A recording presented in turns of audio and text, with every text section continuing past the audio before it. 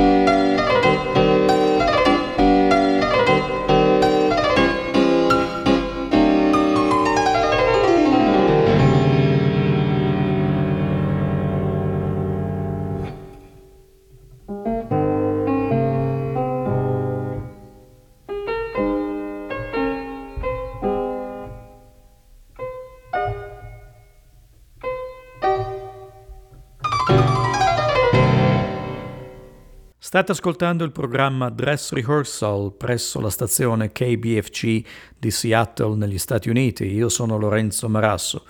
Il mio ospite di oggi è il fortepianista Costantino Mastroprimiano. E avete appena ascoltato il terzo e ultimo movimento della sonata in do minore, opera 13 di Ludwig van Beethoven, anche conosciuta come sonata patetica, eseguito dal fortepianista Costantino Mastroprimiano.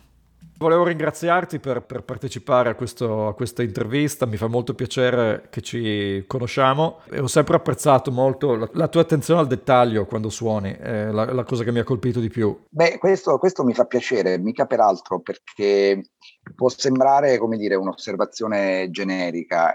Prima di tutto sono io che ti ringrazio di averla colta e poi soprattutto mi dà conferma del fatto che effettivamente poi se una persona, uno studente, uno studioso, insomma a tutti i livelli, si dovesse eventualmente avvicinare a questo tipo di strumenti e quindi agli strumenti storici in generale, in questo caso il fortepiano o il pianoforte storico che dir si voglia, è proprio perché questo genere di studi va al dettaglio, perché siamo un po' abituati ad ascoltare un brano e decidere che questo brano mi piace o non mi piace, perché fondamentalmente quello che noi oggi abbiamo come uso del brano musicale è un lato puramente estetico, soprattutto perché magari, grazie a Dio per certi versi, i modi in cui viene diffusa poi la musica sono modi, tra virgolette, indiretti, vale a dire vado su YouTube, vado sulle piattaforme digitali di qualsiasi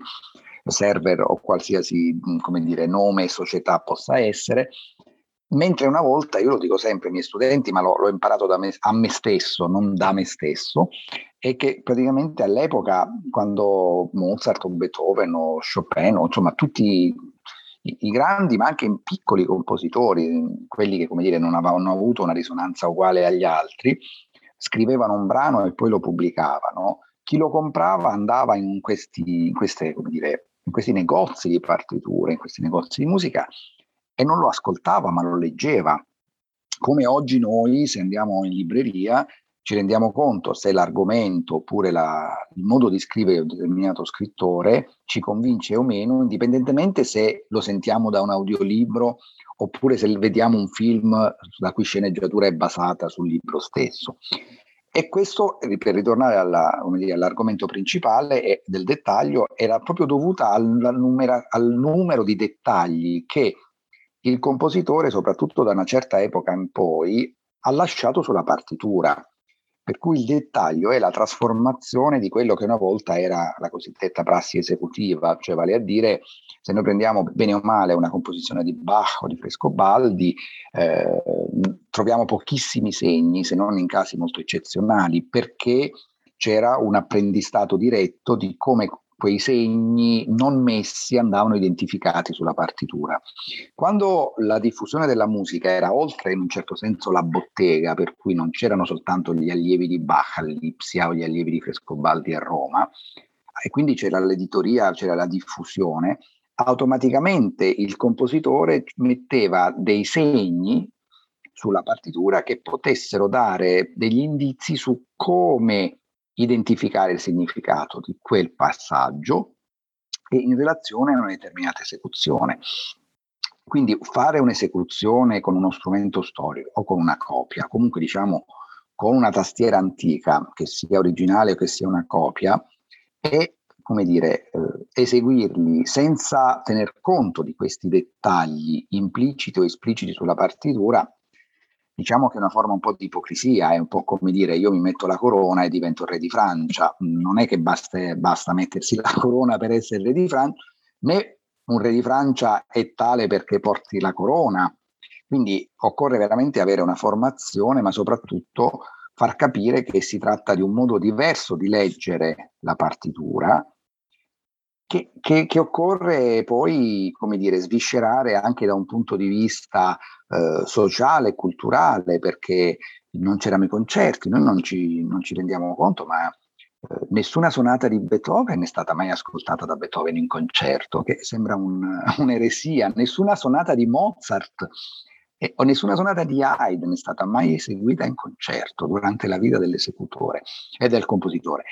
sembra una cosa sacrilega, perché oggi nessun pianista dai primi anni di studi agli ultimi si sogna di non inserire, per esempio, una sonata di Mozart o di Beethoven o di Schubert, o anche, se vogliamo, di tutto il repertorio fino al 1820-1830, che poi è gran parte del repertorio anche preromantico.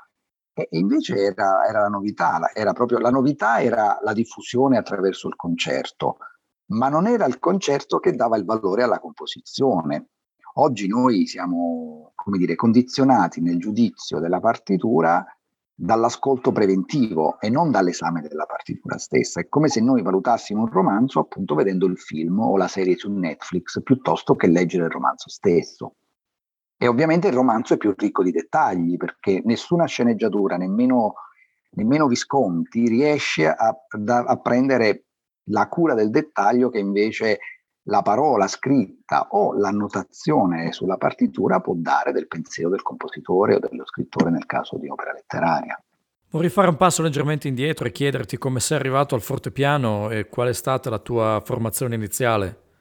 Assolutamente, ero partito dal pianoforte, ero partito come tutti quelli della mia generazione, che insomma io sono nato nel 64, quindi diciamo che la formazione l'ho avuto intorno agli anni 80, quando i nostri idoli in Italia particolarmente erano Pollini, oppure era la Hargate, lo è ancora per certi versi, per carità, insomma. Si parla però di quello che era, come dire, il pane con cui noi ci nutrivamo come modelli e come pianismo in un certo senso. Naturalmente, poi, come dire, il mio punto, diciamo, individuale è stato il fatto che ero sempre stato appassionato di storia e di storia della didattica, ma questo è un fatto appunto che apparentemente non ha una rilevanza fondamentale poi in quello che poteva essere una scelta.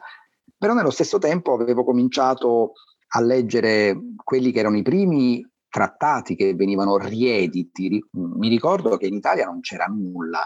Le edizioni Curci, che all'epoca erano, come dire, con la Ricordi, quello che circolava in Italia, aveva ripubblicato una traduzione, come dire, che poi si è rivelata non sicuramente eccelsa, ma all'epoca era l'unica in italiano, non so, del metodo di Carl Philipp.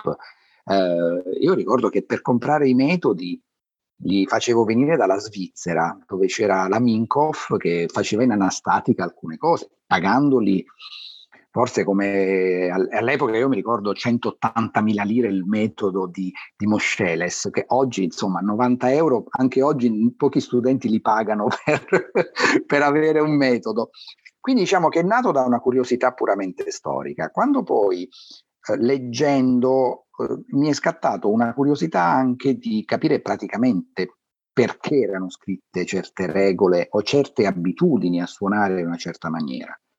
E quindi poi a un certo punto ho cominciato a cercare degli strumenti, cosa abbastanza difficile a fine degli anni Ottanta in Italia, che fossero, non dico dell'epoca, o comunque più antichi di quelli che erano gli strumenti da studio che comunemente noi avevamo. E quindi ho cominciato a vedere cose abbastanza macroscopiche, dal fatto che la tastiera era più leggera, dal fatto che la meccanica fosse diversa, insomma, cose che piuttosto, come dire, di prima constatazione. E poi la cosa che ha cominciato poi a prendermi era capire che poi cioè mi veniva naturale sentire certe sonorità scritte su quel tipo di strumenti. Per cui, non so, certe cose di Mozart suonavano naturalmente, quindi mentre sul pianoforte per abitudine, per consuetudine, non so, ci indicavano di suonare più piano la mano sinistra, di non accentuare certe cose, di fare sempre il cantato, di fare sempre il legato, che non era sbagliato, era soltanto un'idea estetica non conforme a quello che invece era gli strumenti dell'epoca, che avevano un modo diverso di realizzare queste categorie. E allora di là poi è cominciato un po', come dire, il mettersi in gioco seriamente. Poi è successo che ho cominciato a comprare il primo strumento e ho cominciato a passare del tempo, oltre che sul pianoforte, su questo strumento nuovo, e poi il secondo strumento, e poi il terzo strumento, e poi ho venduto l'altro per comprarne un altro. Cioè, poi diventa abitudine, nel senso bello del termine, e poi soprattutto diventa curiosità, perché questo modo di studiare non ha mai fine. Io mi rendo conto che anche brani che ho registrato scopro o deduco dei dettagli, appunto, che sono sulla partitura che magari non avevo notato 10 anni prima e che danno un significato, se non diverso, sicuramente più puntualizzato in una direzione di comprensione o in un'altra. Poi si comincia a fare una cosa magnifica, che è quello di vedere quali sono le statistiche uno stesso autore di certi tipi di scrittura, di certi tipi di modulazione, di certi tipi di decorazione. Si comincia a pensare e a capire che su questi strumenti c'erano le note che erano più importanti dalle note che erano meno importanti, e allora si comincia a capire che la musica era veramente un linguaggio, ma non come ci si insegnava alle scuole. La musica è il linguaggio universale perché tutti la riusciamo a sentire e quindi ci commuoviamo per gli stessi motivi. No, era proprio un linguaggio perché era sottoposto a delle regole sintattiche, verbali, retoriche, che facevano sì che, come c'erano le principali, le subordinate, le interiezioni, le esclamazioni, i suoni duri, le allitterazioni, così c'era una formulazione del testo musicale, e che anzi tutto era fatto in virtù della qualità stessa della meccanica e dell'evoluzione dello strumento, dello stato di evoluzione dello strumento nel quale praticamente era nata la composizione stessa. Quindi è stato, come dire, una specie di vortice che ancora continua, a mio avviso. Io lo dico sempre ai miei studenti, ogni tanto loro mi dicono: ma professore, ma eravamo arrivati a questa conclusione? Ma ci ho pensato e quindi ho trovato quest'altra cosa, quindi non secondo me, cerchiamo di capire perché poi l'autore ha fatto questo in una sonata successiva. Quindi, perché la cosa importante è non dire mai il secondo me. Secondo me fa parte dell'interpretazione moderna, io la dico in brutta parola, dell'autoreferenzialità dell'interprete che ha preso il sopravvento sul compositore. Ma questo è storia sociale, non è una colpa, perché all'epoca Chopin scriveva brani per se stesso o per chi voleva prendere lezioni su quei brani con Chopin. Non poteva immaginare che oggi Chopin fortunatamente si suona dall'Alaska fino alla Nuova Zelanda, e come tale c'è una perdita di certe informazioni dirette che per tutti, perché prima si andava a Parigi, potendoselo permettere, per parlare direttamente con Chopin. Oggi purtroppo questo non è più possibile perché Chopin non c'è, ma soprattutto dobbiamo quindi ricostruire dai documenti, dalle lettere, dai dettagli che sulla partitura ci sono, di quello che poteva essere la ricostruzione del modo, che non significa bello o brutto, ma sicuramente conforme alle intenzioni dell'autore.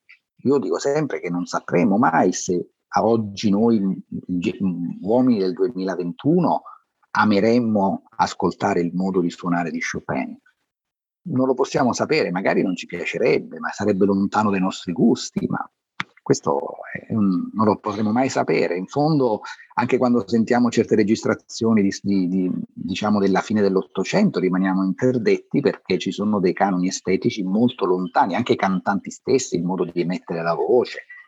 E quindi di conseguenza diventa veramente una ricerca continua di quello che, devo dire la verità, usano molto spesso alcuni miei colleghi una brutta parola che è l'autenticità.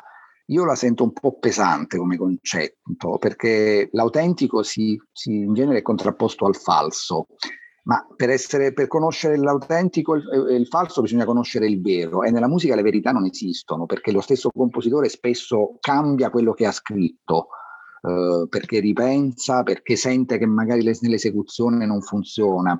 Quindi diciamo, io dico sempre che occorre trovare una coerenza tra quello che è il testo scritto, il pensiero dell'autore e la nostra riproduzione sullo strumento. In fondo l'interprete, che è un concetto linguistico, non fa altro che tradurre in una lingua conosciuta all'ascoltatore concetti che però lui comprende, ma non può traviare dal significato della lingua originale. Se io non parlo non so, il circasso e vado a un convegno in Circassia, se un'espressione della lingua circassa significa sei un gran maleducato e io come interprete dico ah no, dice che non si sente troppo bene oggi, è una falsità. Invece bisogna assolutamente tradurre cose anche che possono sembrare strane, ma che appartengono effettivamente a quello che è il compositore, ai canoni di cultura e di società che il compositore metteva sulla carta.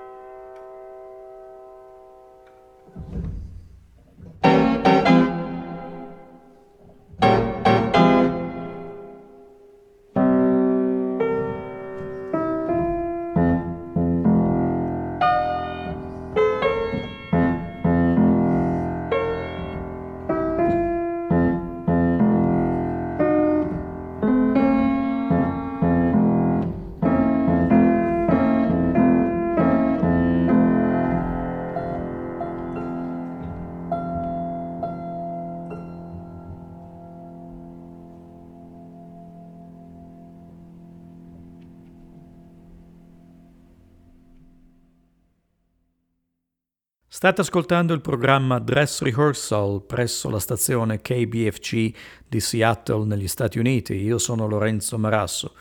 Il mio ospite di oggi è il fortepianista Costantino Mastroprimiano.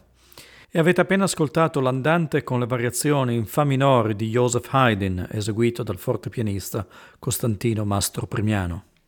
In questa tua esecuzione che abbiamo appena ascoltato delle variazioni in fa minore di Haydn, mi sembra che tu interpreti questo pezzo con molta libertà, sia per quanto riguarda la dinamica, ma soprattutto nel ritmo, dandogli quasi un carattere improvvisato al pezzo. Nella mia concezione forse più moderna e anche più rigida, se faccio riferimento a quanto appena ascoltato, delle opere di Haydn e di Mozart, li ho sempre associati ad una ritmica piuttosto regolare. Il problema è che comunque in quella che è la didattica, ma anche il modo di eseguire moderno della musica, in questo caso la musica per pianoforte, si è avuta una confusione fra quello che è, come dire, il suonare a battuta e il tactus. E il concetto di tactus è un concetto di regolarità di accentuazioni, ma non di regolarità continua. Cioè io dico sempre che le battute, non so, se il tempo indicato è 4/4, è come se ci indicasse che ogni stanza di questo palazzo dovesse avere una metratura di 40 metri quadrati, ma non ci dice come disporre i mobili o come disporre i quadri. Quindi o come un ponte, noi sappiamo che c'è un pilone ogni 10 metri, dico delle misure a caso per carità, ma il problema non è come deve essere la forma dell'arcata. Io posso fare un'arcata che sia una curva semplice, posso fare il ponte di Brooklyn, posso fare il ponte di Giovanni da Verrazzano, come posso fare un ponte Liberty, come posso fare un ponte dell'antica Roma. Quindi le arcate o la disposizione in una metratura assegnata, quello è come dire, dipende da come. Se io so che ho la camera di 40 metri quadri ed è una camera da letto, quindi io so che l'estetica del significato di quella camera è una camera dove io vado a riposare. Sicuramente non l'arrederò come se fosse la mia sala da pranzo. Quali sono gli indici che ci fanno riconoscere questo? E ci sono delle varie indici che possono essere le tonalità, la teoria degli affetti, come nel caso di Haydn. Il caso dell'andante e variazione di Haydn è un caso anche molto particolare, perché è un andante e variazioni in cui non si capisce bene dove è il tema, dove la variazione, quando c'è il tema, quando c'è la variazione, cosa varia e dove varia.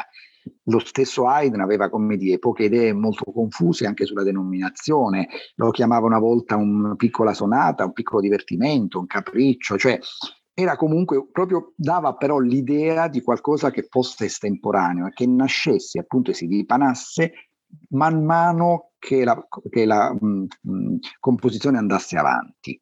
Anche perché nel caso dell'andante variazioni, mantenere un tactus, diciamo, un'idea, una suddivisione ritmica, non un tactus regolare, andava contro sia le tonalità usate, sia le figurazioni ritmiche usate, e sia soprattutto quello che è la causa, come dire, che ha dato origine, l'evento che ha dato origine a questa composizione, che è un evento luttuoso, la perdita di una persona cara, e quindi di conseguenza nessuno pensa che uno è addolorato mantenendo sempre la stessa calma, perché non significa che non è un problema di dolore, è un problema di fissità.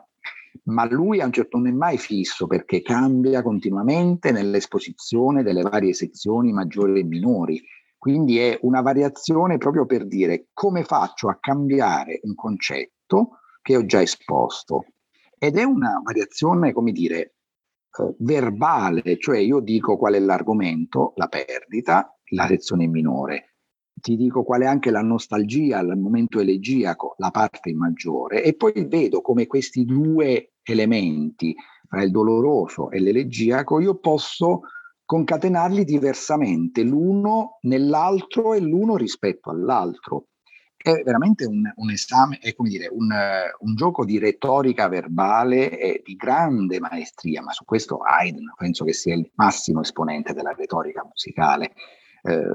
Lui espone veramente un qualcosa, e nella maniera in cui lo fa devo dire francamente, e l'ho capito tardi rispetto praticamente ai miei approcci con questo repertorio, lui sicuramente è molto più pieno, molto più completo del linguaggio verbale di Mozart o di Beethoven.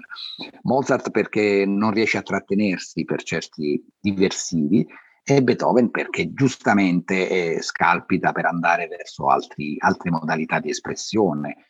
Però fondamentalmente hanno tutti e tre questi compositori una base verbale che deriva dalla loro formazione, in un certo senso. Quindi anche l'andante variazione in fa minore è veramente come dire, la variazione di raccontare due atteggiamenti verso uno stesso evento. Ma è un caso molto particolare, devo dire la verità. Però raramente io penso che anche lo strumento fortepiano, pianoforte storico, come anche altri strumenti, diciamo, storici, potessero consentire una regolarità moderna della scansione ritmica. Risulterebbero molto noiosi. E poi, come dire, loro venivano da una cultura della inegalità, di quelle che erano le note appunto lunghe, le note buone, le note cattive. C'era già una diversità, come dire, proprio biologica che ogni suono dovesse avere, che dava il significato ad ogni suono e non soltanto, come dire, un abbassare il tasto per sentire quel suono, ma quel suono doveva avere una sua funzione espressiva nel senso proprio di espressione, nel senso di comunicazione del significato che quel segno avesse in quel preciso momento, punto, della composizione stessa.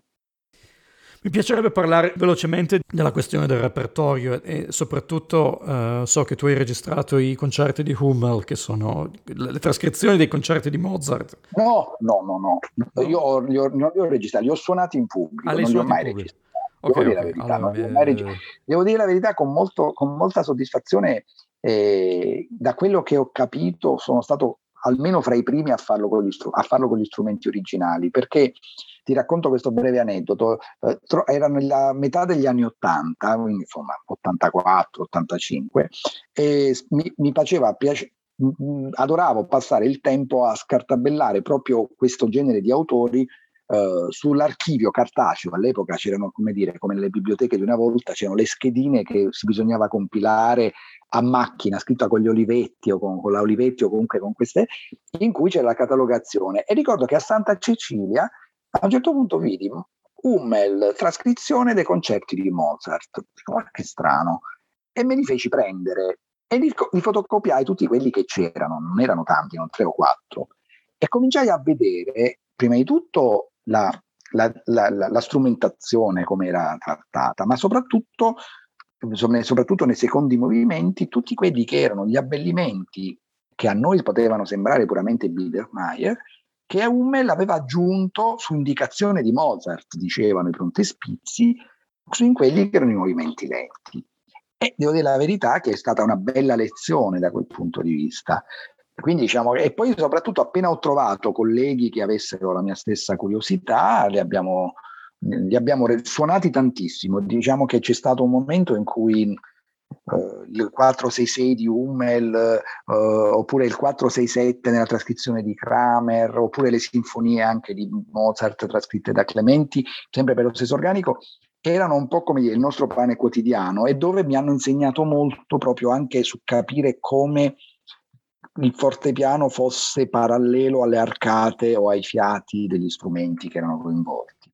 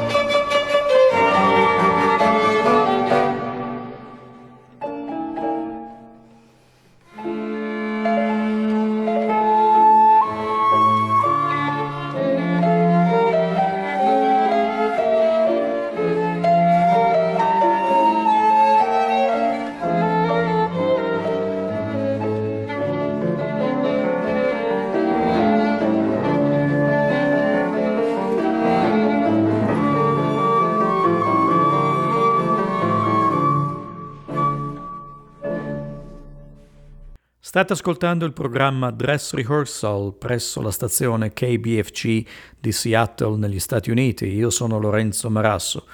Il mio ospite di oggi è il fortepianista Costantino Mastroprimiano.